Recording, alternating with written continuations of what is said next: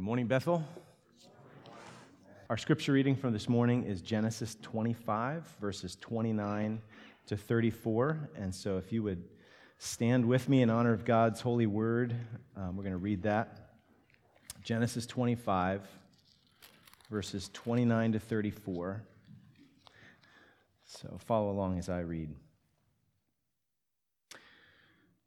Once when Jacob was cooking stew, Esau came in from the field, and he was exhausted. And Esau said to Jacob, "Let me eat some of that red stew, for I am exhausted." Therefore his name was called Edom, which means red. Jacob said, "Sell me your birthright now." Esau said, "I'm about to die. Of what use is a birthright to me?" Jacob said, "Swear to me now." So he swore to him and sold his birthright to Jacob. Then Jacob gave Esau bread and lentil stew, and he ate and drank and rose and went his way. Thus Esau despised his birthright. This is God's word. You may be seated.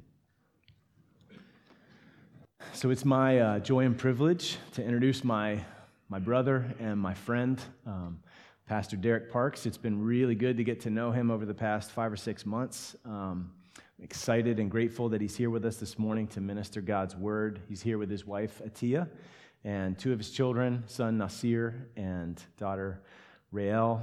He also has another daughter, Tamaya. He was born and raised in Camden, born again at the age of 18. I think he'll tell you a little bit about that, as well as how he and his family have been led to move to Wilmington and seek to plant a church here. That began back in 2014, where he discerned the Lord's calling, and so I'll let him tell you a little bit more about that before he preaches from Matthew 11. I appreciate a lot of things about Pastor Parks and his family. I look up to him. I look forward to learning from him as our friendship and our gospel partnership grows, but I just want to share 2 quick things that I really appreciate. One, they are moving into risk and need and into the darkness, not away from it. So that's a Christ-like move. It's just like what Pastor Tyler preached last week, Hebrews 13. So Jesus also suffered outside the gate in order to sanctify the people through his own blood. Therefore, let us go to him outside the camp and bear the reproach he endured. For here we have no lasting city, but we seek the city that is to come. And then secondly, he's crazy enough to believe Romans 1:16, that the gospel is the power of God for salvation. And he's not ashamed to boldly believe it and preach it both on the block and in the pulpit. So, brother, come and preach it. Glad you're here. Well, good morning, Bethel. So I want you guys to do a little bit better than that. The Lord woke us up this morning. He woke us up in our right mind. We have the activity of our limbs, articulation of our speech. So good morning, everybody. Good morning. All right.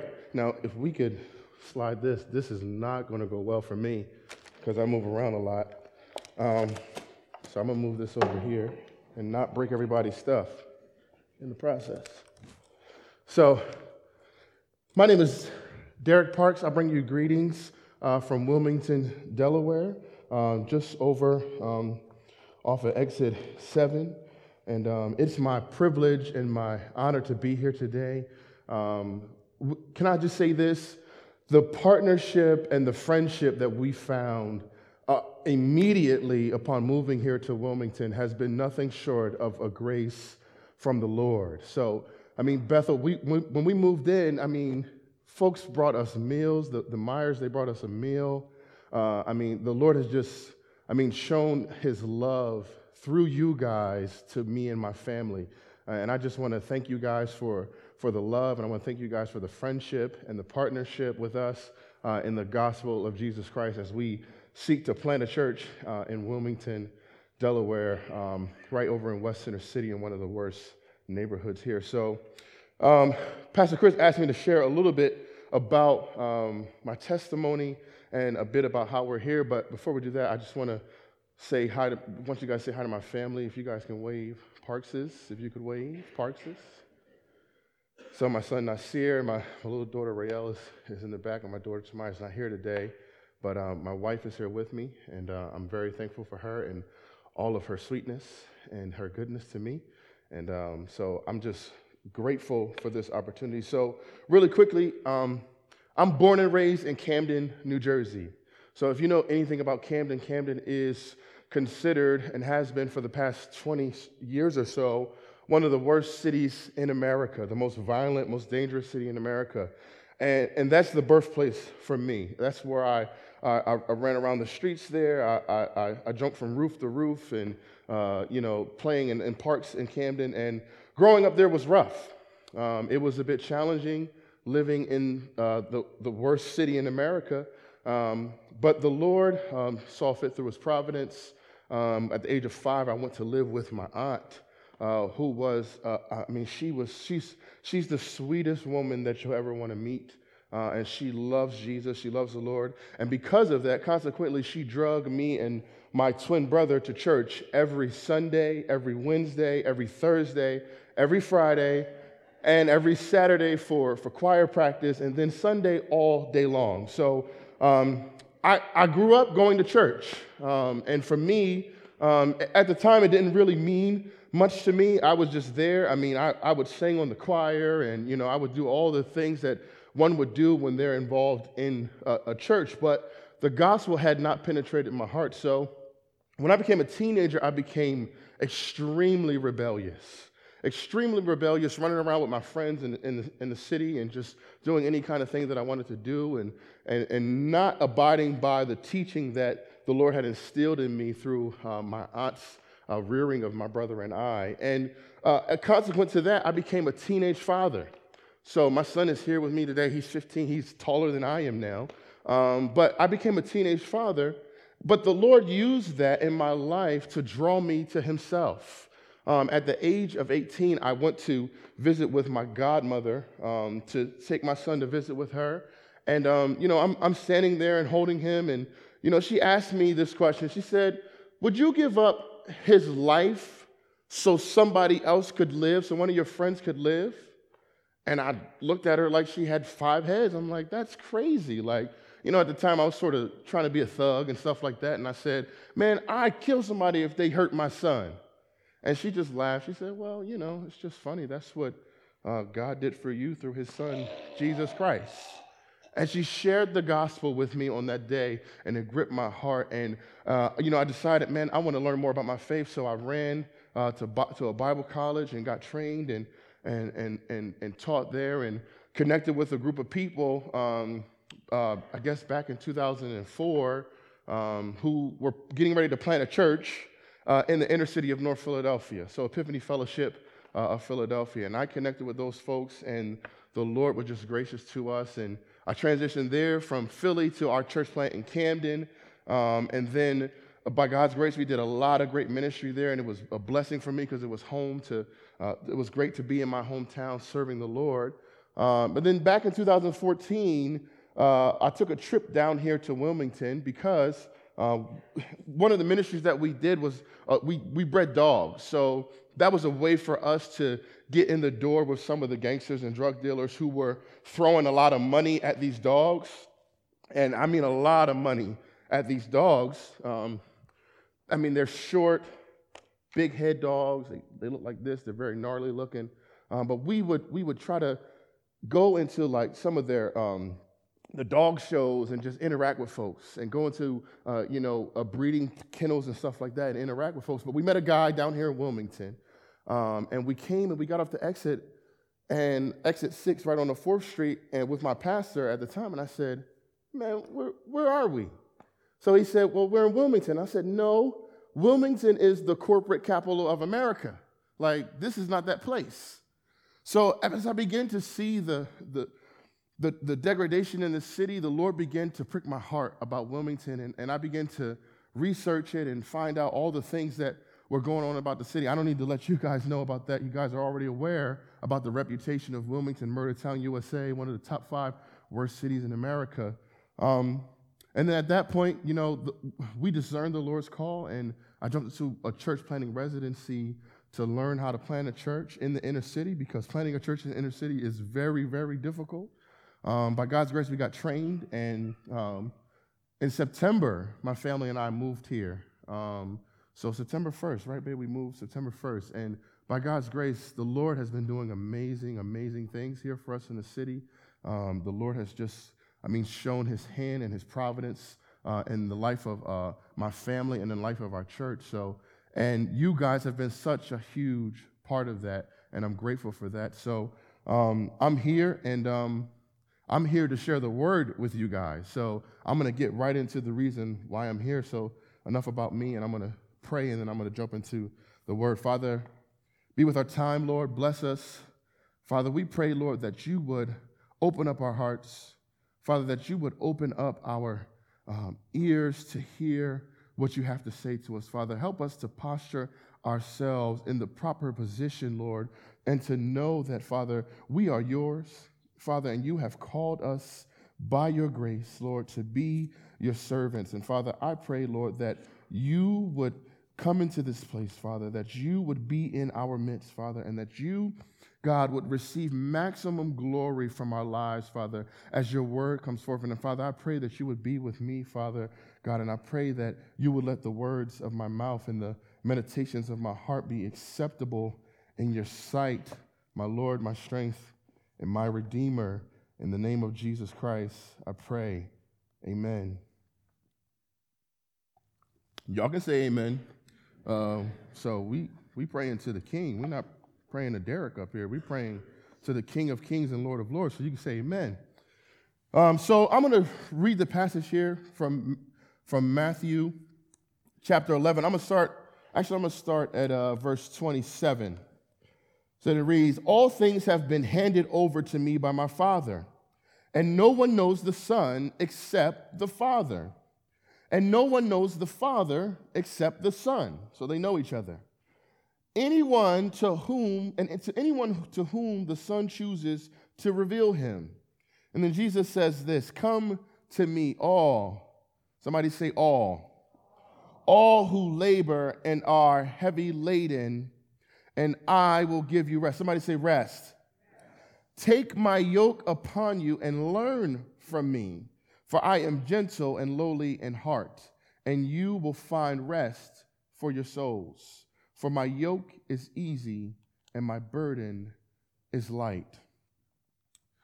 There is a cultural movement afoot today in our lives, one that would push us to believe into ideologies that cause us to care for ourselves and care about our interests more than we care about the interests of others. Now, this movement is known as the self-care movement, and one of the things that it does is that it strives to address the everyday stresses of life with some practical implications and giving us some practical habits that we can apply to our lives. And clinically speaking, self-care has to do with anything that somebody might do for the sake of their own physical or mental health, including, for instance, like eating well and exercising, sleeping 8 hours a night. But functionally today, the culture has shifted that and turned that into sort of a self-aggrandizement type of thing where we think only about ourselves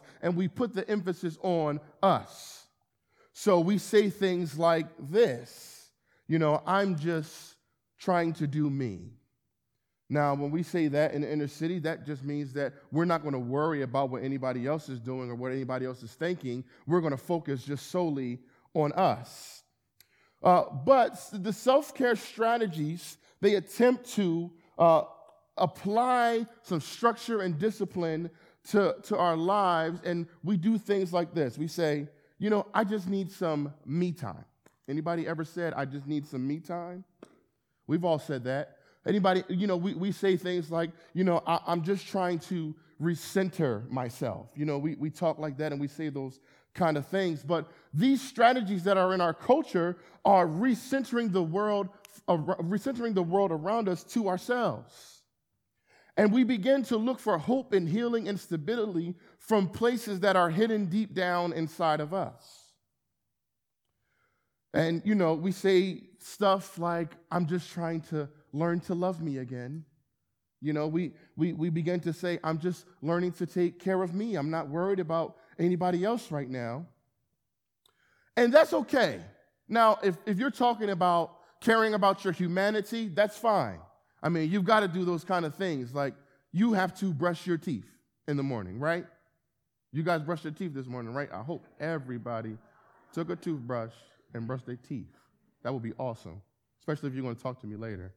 Please take a toothbrush and brush your teeth. But you've got to do that kind of stuff. You've got to take care of yourself. So I'm not necessarily talking about that, but I'm talking about stuff that places our personal desires and preferences above other people. But here we see in this passage that Jesus is giving an invitation. Jesus is inviting folks to come to him for rest. Now, I'll title my sermon today, Take Care, and I saw you guys got that graphic. I didn't send that to them. That's great. You guys did that all by yourself. That's pretty cool. I'm going to come back here again and get another graphic. But the first thing that you want to do if you're going to take care is that you must come. Everybody say come. So CARE is going to be an acronym that I'm going to walk us through, and I'm going to expound on that acronym for us. But the first thing that you're going to have to do if you want to take care is you have to come. This coming here is not a suggestive coming. This coming here carries the force of an interjection. This is like, come now. Now, when I was growing up, we would play outside, and our signal, our interjection for coming was the street light. So if you didn't come when the street light came on, then you were going to be in some pretty big trouble. Now, don't let it happen that my aunt would have to stick her head out the screen and call my name, because then I would be in a world of trouble. You guys know what I'm talking about. But here, this is an interjection. It says, come now. And we come in three ways. First, we come positionally. This is our identity. We come because we are in him. So when he calls us, we come because we are in him. Next, this is a practical thing. So this has to do with obedience. We come when he calls us because we are in him and we belong to him. So we come when he tells us to come. And then lastly, this is a proclamation. This has to do with mission. We come out from the mission field to rest in him. How do I know? We see this in Matthew chapter 10, the chapter that precedes this. We see that Jesus had sent folks out on mission. We see that he had sent them out to cast out demons, to heal the sick, and he sent them out to do those kinds of things. And now we see Jesus calling them in from being sent out. He sent them out to a place from being without and called them to being within. And he called them from working, and now he's inviting them to rest. Now, the closest that the self-care movement gets to truly understanding the gospel is this. It tells us to stare at something that is bigger than we are. Now, I spent a lot of years as a mental health therapist prior to pastoring, and I used to tell people to do this kind of stuff. I would sit down with people, and they would have their self-care plan, and I would tell them, hey, go and watch the sunrise. Everybody likes to watch the sunrise, right? That's good. Then I would tell them, go hike in the woods. Now, I wasn't hiking in nobody's woods. I'm from Camden. I'm not doing that. Plus, I saw The Revenant, and that bear's not going to get me like it got Leonardo DiCaprio. That's not going to happen. I'm not doing it. So then, I would say, go to the beach, enjoy the water and the ocean. And, me and my family, we love to go to the beach, especially those beautiful New Jersey beaches that we have back home. But we would go to the beach. You tell them to take a long country drive. I used to have this 97 Nissan Maxima. I mean, it was clean. It was leather seats. I mean, it was old, but it was really nice. And I used to hop in my car, and I used to roll the sunroof back, and, I just ride down and take a long country drive. And, I'd like to do that stuff. That stuff helped me to focus and think on things that were bigger than myself. Ironically, my wife, her dad, when I first met him, he said, hey, let's go on a drive. Now, that was a little bit different because, he's a Navy man, and he just took me through South Carolina. They live in North Carolina, and we got on this road, and they said, welcome to South Carolina. And I said, hey, sir, where are we going? We were in North Carolina about 20 minutes ago. Now we're in South Carolina. But, I'd say go do that. Watch the sunset. Now, each of these is an effort to put you in front of something that's bigger than yourself for long enough, check this, that you begin to forget about yourself. These strategies are an effort to get us in front of something bigger than we are so that we begin to forget about our raggedy self. So we don't think that we're raggedy, but we are raggedy. And these strategies help point us to something that's bigger than we are. Now, this is seen clearly in Romans chapter 1, verse 20. It says, for the invisible attributes, namely his eternal power and divine nature, have clearly been perceived ever since the creation of the world and the things that have been made, so they are without an excuse. We are without an excuse because we can see the greatness and divine power of God through his creation. We can just go outside, open up our front door, and look out the window and see the creation and the handiwork of God. So we're without an excuse. So we take this interjection, we take this command seriously, because when he tells us to come, we respond because we're without an excuse. We know that we have a creator. We know we have somebody who is divine and rules over us. So we respond to that because we are in him positionally. We respond to that because we're in him practically. And because of our proclamation of being sent, we respond when he calls us. Now, the culture has shifted our focus from looking at things that are bigger than ourselves to focusing on us. We're just going to do us. I just got to do me. That's what they say. Particularly if a African American or Hispanic woman says, "I'm just got to do me," you're probably in trouble. Like, I'm going to do me. So the next thing we see here is that if you want to take care, first you got to come. Everybody say, "Come." The next thing you have to do is assess. Everybody say, "Assess." We need to assess the weight of our labor. We need to be laboring in order to be considered for receiving rest. Jesus called his disciples out from laboring on the mission field to rest. He called them out in chapter 10. He said, "Come to me." And then he says, "Come to me, all who labor and are heavy laden." That labor there has to do with growing weary or growing tired or exhausted from labor.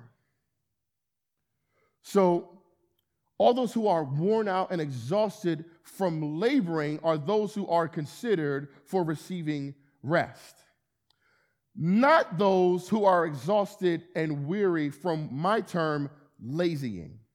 Now, I was in Camden, and, we would interact with a whole bunch of guys, and I found this in Wilmington too, is, guys are always so tired. And I'm like, hey, bro, what's going on? Why are you so tired? Like, you don't have a job. I mean, like, you don't even have a job. Why are you so tired? Like, you were supposed to come to church the other day. What was going on? Man, Pastor Derek, man, I was just, I'm saying? I'm just out here. Like, I was just tired. I'm like, tired from what? You don't have no job.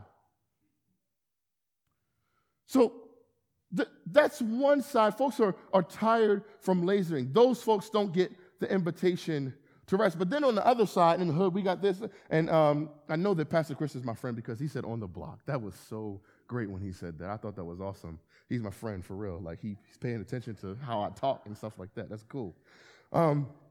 So another thing that they say on the block is that, so in particularly stressful seasons, you'll find guys on that one end of the spectrum, those folks who are just lazy and always tired and exhausted from not doing anything. But then you're going to find folks like this who are emotionally drained and tired because they're hustling.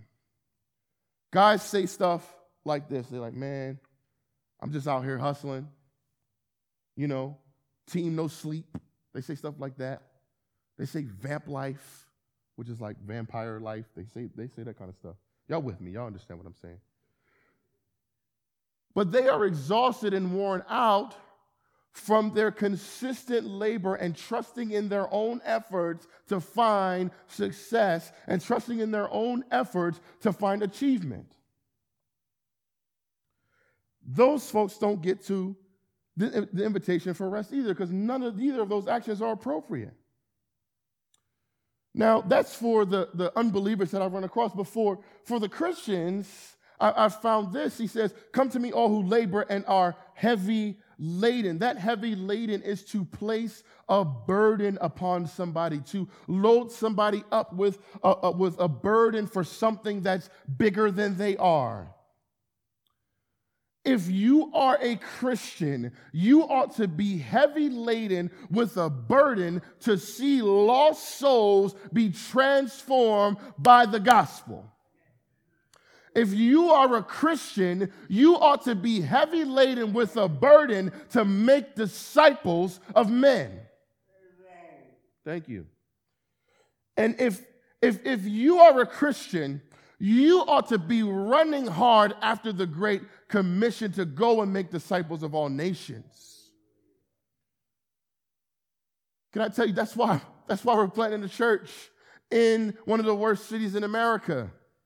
Because we've been laden, had a burden placed upon our hearts to go and try to reach the least, the last, the lost, and the left out. Mark Dever says it like this, and I'll quote a Baptist. I'm not scared. We'll do that.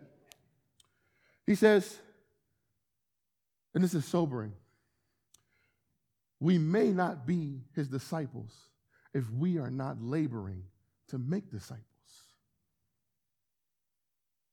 If we aren't laboring to make disciples, we have to take assessment of our labor and take assessment of whether or not we are really in him. Because Jesus tells us this. He says that those who are mine, they follow my commands. When they love me, they do what I tell them to do. In a black home, you ask the question, well, why? It's because I said so. No other explanation. Because I said so. And I'm like, that's not an answer. Like, that's not a reason as to why I can't go out and play basketball in the backyard when you bought us a basketball hoop in the backyard. I mean, I'm just going out back. The answer is no, because I said so. And if you ask me again, you know what comes next. But if we are his children, if we are his disciples, then we have to respond to his call to make disciples. So, if we are in him, and we're coming to him when he calls us, and we're taking assessment of our labor, taking assessment of the burden that he's placed on us, and to examine ourselves to make sure that we are in the faith, the next thing that we have to do if we want to take care is that we must rest. Everybody say rest. See, this rest is not something that we kind of figure out on our own and like sort of manufacture with our own thoughts and with our own ideas. This is a rest that the Lord is going to give. He says, come to me all who labor and are heavy laden, and I will give you rest. Can I tell you this? That takes the burden off of us. When he says that I will give you rest, that takes the burden off of us to try and do things and work hard and try to obtain a comfortable life and work hard to try to have these different types of lifestyles that make us comfortable. If we realize that the Lord gives us rest, then that takes the burden off of us. And when we take assessment, I've heard it said that, work hard, play hard. That's the balance, right? But that's not really a balance. We come to Jesus because he calls us. We take assessment of our labor in him, and then he's going to give us rest. That rest there is to permit someone to cease from their labor in order to recover their strength. And I love this here. The Greek prefix here, I'm not trying to flex like I know some Greek because I don't really know any Greek. But the Greek prefix here is ana, as opposed to another word for rest with the Greek prefix is kata. But for ana, it means in the midst of, whereas kata would mean to go through or go without. So this is Jesus saying here that I will give you rest in the midst of your labor. Now, we get to rest in the midst of our laboring.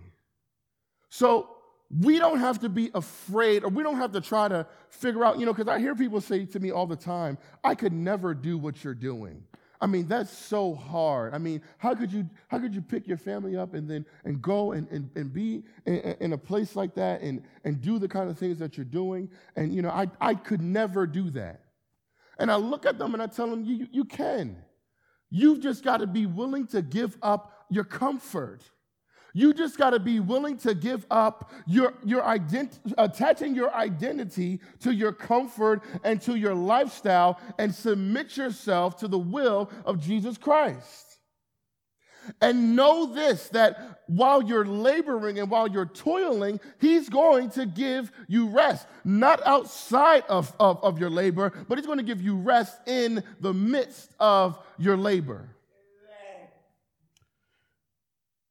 I tell you this, if you've got to go on some deserted island to find rest from your laboring, you're missing the point. Now, I'm not mad at anybody going to a deserted island. I'm trying to go this year. But listen, I'm not mad at that. But if all year long you're relying on, I can't wait till I get on vacation. I could just stop and I could just finally rest, then you're missing it. Jesus promises us rest in the midst of our laboring. How do I know this? The cross was Jesus resting in the Lord. If he would have avoided the cross, he would have been resting outside of what God had intended for him. If he would have tried to get away from the cross, he would have been resting in himself and not resting in the will of God. So we see our personal crosses and we think, oh, that looks so stressful, that situation. I just got to get away from here, and I can't really deal with this. When our kids are acting up, we say, man, if they would just stop doing what they were doing, everything would be all right. When our job is rough and things are happening, we say, man, if my boss wasn't such a jerk, then I would be okay. That's escapism. That's not resting in Jesus, because Jesus didn't get the opportunity to take a break from going to the cross. He violently went after the cross to pursue us.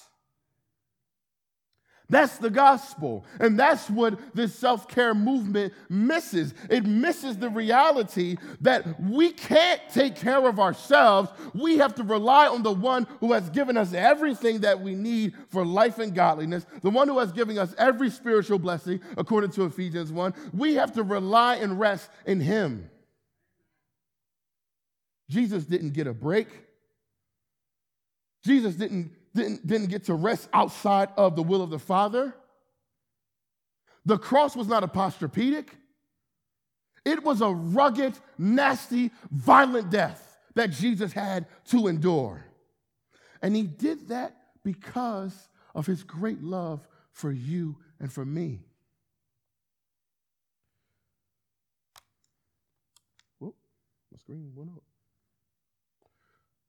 So we come to him because he calls us. We take assessment of our labor in him, and then we rest in him.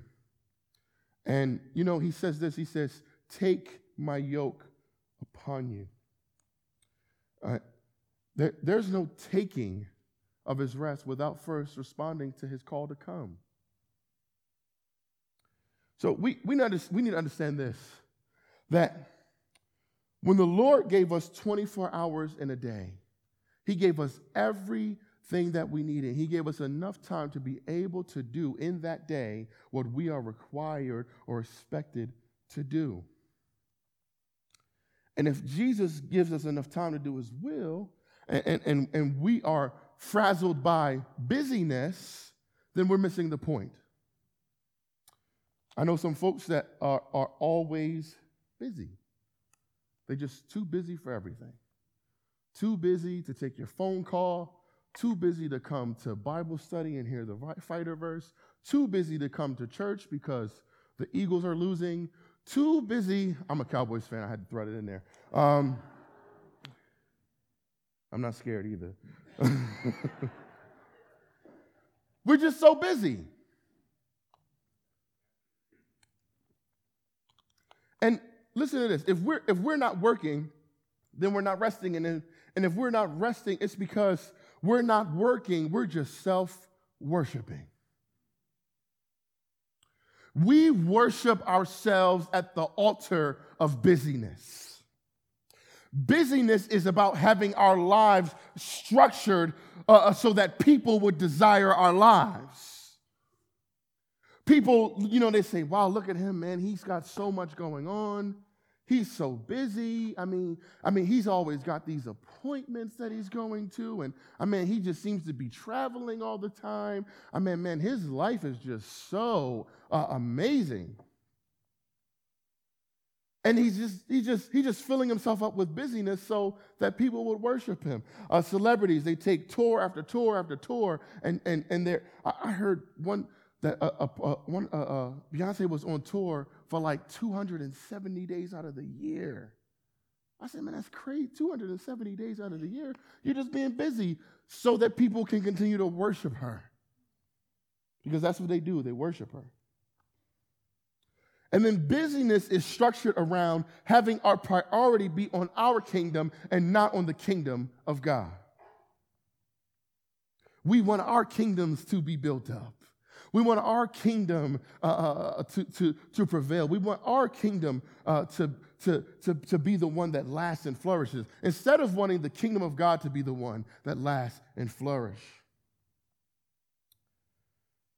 So finally, if we want to take care, first we've got to come. Everybody say come. And then we have to assess. Everybody say assess. But then we have to rest. Everybody say rest. And then finally, if you want to come, you must experience.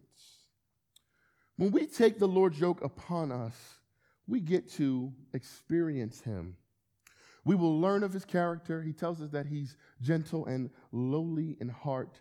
And then we find out that his yoke is manageable and it's easy to be kept. So he says this, he says, take my yoke upon you and learn from me. That learning there is not an intellectual learning. That learning there is to learn by use and practice. It's to be in the habit of. So oftentimes we come to the Lord situationally or, philosophically, but he's saying this. He's saying, be in the use and practice of coming to me. Be in the use and practice of taking assessment of your labor. Be in the use and practice of resting. We've got to come to him practically. We come up on situations in our life and, things aren't going like we'd want them to. So we start to freak out. We start going, oh my gosh, they're laying people off on my job. I just don't know what's going to happen. I could be fired at any moment. That was a joke for my wife because one of her coworkers was constantly saying, I can get fired at any moment. I can get fired at any moment. Like, lady, chill out. She just freaked out all the time. But we come on those situations and, we start freaking out. We start going nuts. And then at that moment, we want to say, oh, Jesus, help me. Jesus, please keep my job because they're laying people off, Jesus, and I just don't know what to do, Jesus, because if I'm going to lose my mind, if I lose my job, Jesus, because I'm not. Like, whoa, calm down. If we were in the use and practice of coming to him, we would have confidence even when our job was laying people off. Because we would know that our rest is not in our job. Our rest is not in whether or not we get a paycheck every 2 weeks, but our rest is in the fact, and our comfort is in the fact that we are his. So then Jesus says this. He says, I'm gentle and I'm lowly in heart. That means he defers to us. He doesn't get tired of us when we call him. He doesn't get frustrated when we're consistently coming to him. He doesn't even get tired of us when we only come to him when we want something. Now, only call me when you want something, you won't get an answer. You'll get the slide to the left on the iPhone, boop, hang up. Or you'll get left on red, like, yep, I read your text message, I'm not going to respond. You'll get that from me. But Jesus isn't like that. He responds to us. He always defers to us. He never gets tired of us. It says he has an excessive willingness to serve us. He has an excessive willingness to please us. So, and then we'll find rest for our souls, and we'll see that his yoke is easy. His yoke is manageable. And I give this example. I say Jesus' yoke is like the difference between my buddy, he's a forklift driver, so one time he saw a bunch of guys standing around a heavy pallet, trying to lift the pallet up just by themselves. And he's the forklift driver, so he's just sitting there looking at them laughing like, what are y'all doing? Like, move out the way so I can pull the forklift up and put it up there. So they finally see him and they go, oh, hey, Curtis, can you put this up here? So he pulls up and he lifts it right up. That's how Jesus' yoke is. It's easy. And I tell you this, we don't do any of the lifting. He does. So his yoke is easy, his burden is light. So I'm going to end with this. It says the care that you really need is not buried somewhere deep down on the inside of you, waiting to be unlocked and unlocking your full potential. That's not the care that we need. You need the healing and forgiveness and the restoration and transforming grace of God. And only someone that is stronger than your greatest weakness can provide you with care. Only someone that's more successful than your worst failures and more potent than your deepest darkness can address the issues of care. So I want us to take a look at what it looks like when we don't take care. So I'm going to go really quickly to Genesis 25. And starting in the 29th verse that Pastor Chris read for us earlier. It says, once when Jacob was cooking stew, Esau came in from the field and he was exhausted. And Esau said to Jacob, let me eat some of that red stew, for I am exhausted. And therefore his name was called Edom. Jacob said, sell me your birthright now. And Esau said, I'm about to die. Of what use is a birthright to me? And Jacob said, swear to me now. So he swore to him and sold his birthright to Jacob. Then Jacob gave Esau bread and lentil stew, and he ate and drank and rose and went his way. Thus Esau despised his birthright. We see Esau in this passage having been laboring in the field, to the point where he was exhausted, he was weary, and he came in from the field. He's like many of us. We are weary and we're tired and we're overworking ourselves to try to obtain a particular lifestyle, and we're overworking ourselves to try to live the American dream. We're overworking ourselves and we're just exhausted from our labor. So then he saw his brother cooking some stew. And he says to his brother, let me eat some of that red stew. Some translations say some of that red stuff. He didn't even really know what was in the pot, but he knew that he was exhausted to the point where he just wanted, and it says eat some. He says, let me just get a swallow of that red stew. So Jacob, that old crafty joker, he says, all right, cool. Sell me your birthright now. And Esau, in the delirium of his exhaustion, he says, I'm about to die. Of what use is a birthright to me? Now, he wasn't getting ready to die. He was overreacting. He's just like us. He comes into exhaustion, and he's tired, and he's frustrated by situations, and he feels like he's getting ready to die. So he says, what use is a birthright to me? And so Jacob says, swear to me now. And he swore to him, and he sold his birthright. Then when he told him to sell, he says, just give that over to me. And that word is to give something over to death. So Esau, in his exhaustion, he decides that this birthright doesn't mean anything to me, even though the birthright was for the firstborn and it was to be a double portion. He didn't care anything about that. All he was focused on was his exhaustion. He wasn't focused on the thing that God had given to him as the firstborn son. He didn't care about that. He was exhausted, so he wanted something to soothe his exhaustion. And he says that he sold his birthright to his brother Jacob for some bread and some lentil stew. And he ate it, and he drank and rose and went on his way. And the passage says here that he despised his birthright. That means that he trampled it under his feet. Are you trampling under your feet the things in your life that God has promised for you because you're running to your own efforts to soothe your exhaustion? Are you giving over to death the things that God has promised for those who trust in him and believe in him because you're exhausted? Do you trample under your feet waiting on God to send you a husband because you're exhausted from waiting for God to send you a husband?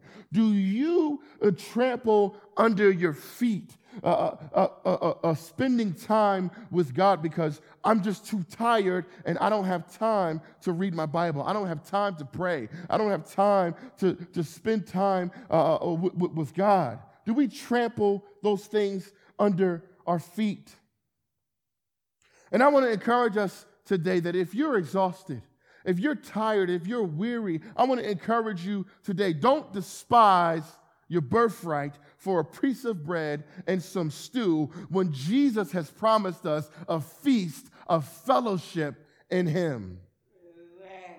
Don't despise your birthright for some false intimacy and some false gods when God has promised us eternal intimacy in him. And don't despise your birthright to serve yourself when God has promised you that if you make yourself servant of all, that he will give us servants. And don't despise your birthright for shiny things and for cars and for comfort and for particular lifestyles. Don't despise that, because God has promised that we're going to walk on streets that are paved with gold when we trust in him. And when we rely on the saving work of his son, Jesus Christ, who went to the cross for us, who died on a tree in our place. It was in our place, and not just for us, it was in our place. He went to the cross for us violently so that we could have the birthright of being able to say, Abba, Father. To be considered his sons and daughters. And if sons, then heirs with Christ Jesus. Don't allow your exhaustion with this world. Don't allow your struggling and your pain in this world to make you pursue after false gods, to make you pursue after idols, or to make yourself an idol. When Jesus has promised us and he's given to us every spiritual blessing that we need in him. And this is the gospel. This is the gospel is that we turn down our life for him. We count the cost of following Jesus, and he tells us that if we lose our life, we will find it in him. That's the gospel. So I want to encourage you today to take care. Come to him when he calls you. Take assessment of your labor and of your toil. Rest in him because he gives us rest. And experience the gentleness and lowliness of Jesus Christ our Savior. Pray with me. Father, we thank you for your word, Lord. Lord, it's sharper than any two-edged sword, severing bone from marrow, Father. And I pray that your word today would get deep down into the marrow of our souls.